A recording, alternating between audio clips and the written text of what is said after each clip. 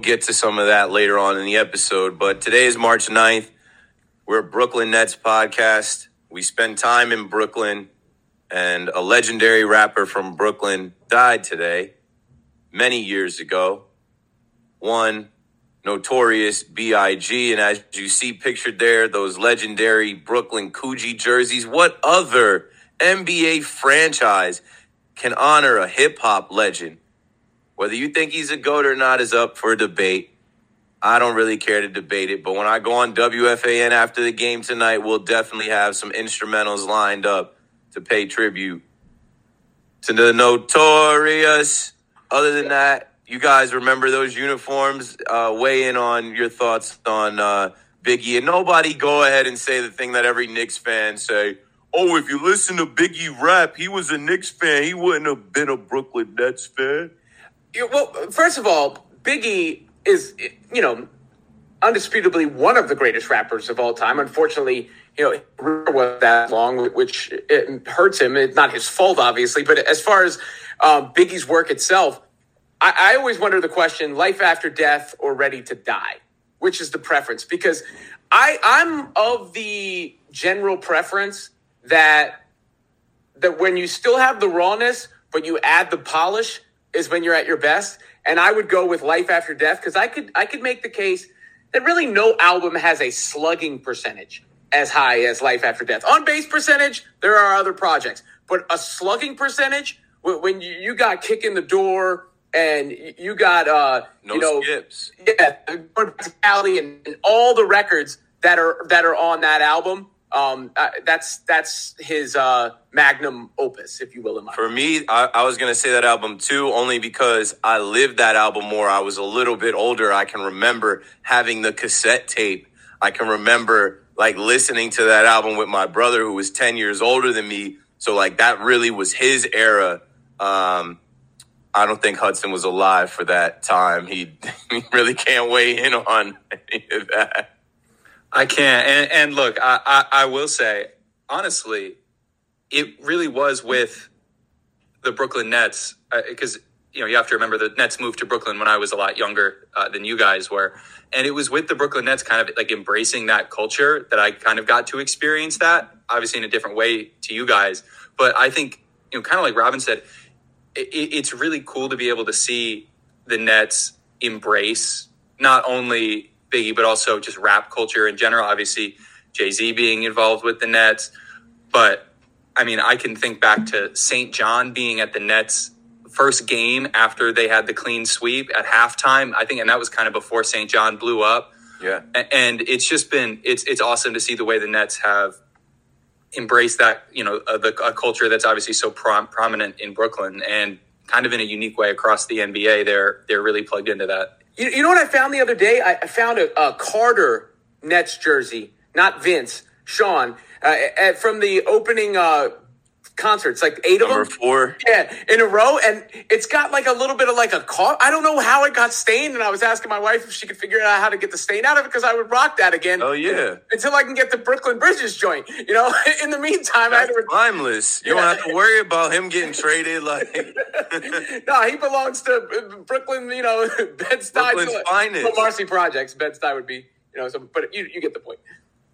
Anywho, just always want to give credit and flowers and, Notorious B.I.G. His life was cut too short. We really don't know what he would have been if he got a run like some of these other rappers. But for our purposes with the Brooklyn Nets, I've always thought it was super cool that you come to Brooklyn, you hear Biggie instrumentals, you hear Who Shot Ya, you hear Hypnotize, and those jerseys are iconic, the Coogee jersey. I never got one.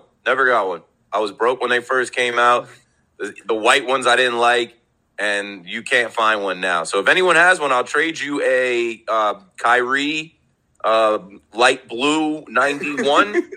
I could potentially trade you a Kevin Durant 2022.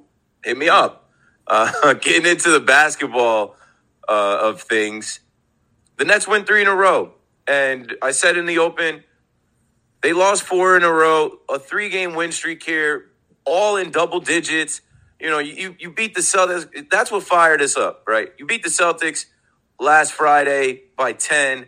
Then you go on handle business Sunday at home against the Hornets. And then you go to Houston and handle business against the team you're supposed to beat. Goodwill. And it's the team getting a chance to practice. It's the team getting a chance to gel. A team getting their identity together. And when you look at those standings, I said that in the open, we're right there. So it was a rough 2 weeks, I would say, in New York for Nets fans having to hear it from the orange and blue. But they, couldn't handle the Hornets. And when you look at the standings right now, it's neck and neck. And that's what I feel like the Nets have to do. Survive every week. Don't have a bad week and drop too far out of it. And fight for that 6th or 5th seed and try to avoid the play-in the rest of the way. Obviously, we'll talk about the team getting some rest tonight as this road trip continues in Milwaukee. But what are you guys' thoughts now on the last 3 games, getting a little win streak and feeling better about your Brooklyn Nets? Ball handler and little things like throwing the lobs to Claxton. I thought it was telling after the game when Claxton said, keep seeing more aspects of his game. 25 or more since he came to the Nets. I texted Bruco during the game because he kept referencing that one stat. And of course I wanted to, troll my Knicks fans friends and my other Nets hater fan friends with that stat about Bridges. And he had to not miss free throws at the end of the game. But the first player in NBA history to average 25 or more on 50, 40, 90 shooting in the first 10 games with a new team. And that 50, 40, 90 shooting is telling too, because it displays his skill level with that shot. And those mid-range pull-ups, and the thing that he's adding to his game now, which is the pull-up three-point shot, which I think he's shooting at 45%. So when you factor in the way this guy plays defense, the fact that he competes, never misses a game. By the way, we're going to talk about players sitting. Bridges is not somebody who's sitting. In contrast to, unfortunately, the guy that he was traded for and how often he has missed games, not to mention the age difference there. You have to be, you can't be anything else other than thrilled. And I try not to get too ahead of myself, but whenever I have people try to knock me down, say it's only 10 games or whatever, he's doing it on a team that doesn't have that much talent. It would be strange not to be excited about Mikal Bridges if you're a Nets fan. Like, it would be strange.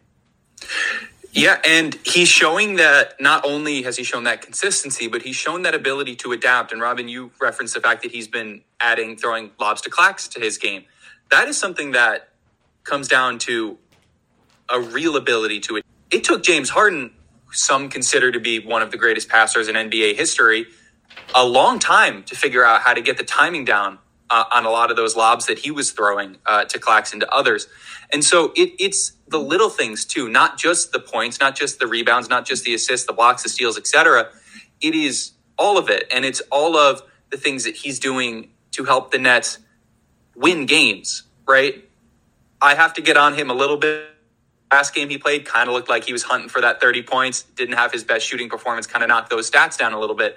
But he has been putting the Nets in a position to win just about every game they've played. And you have to think back not only to this winning streak, but also to games against the Hawks, to games beyond this win streak where we have the Sixers in that first game, where we have been in a position to win games because of not just Mikal Bridges, but to a large extent Mikal Bridges. And when you look at the trade,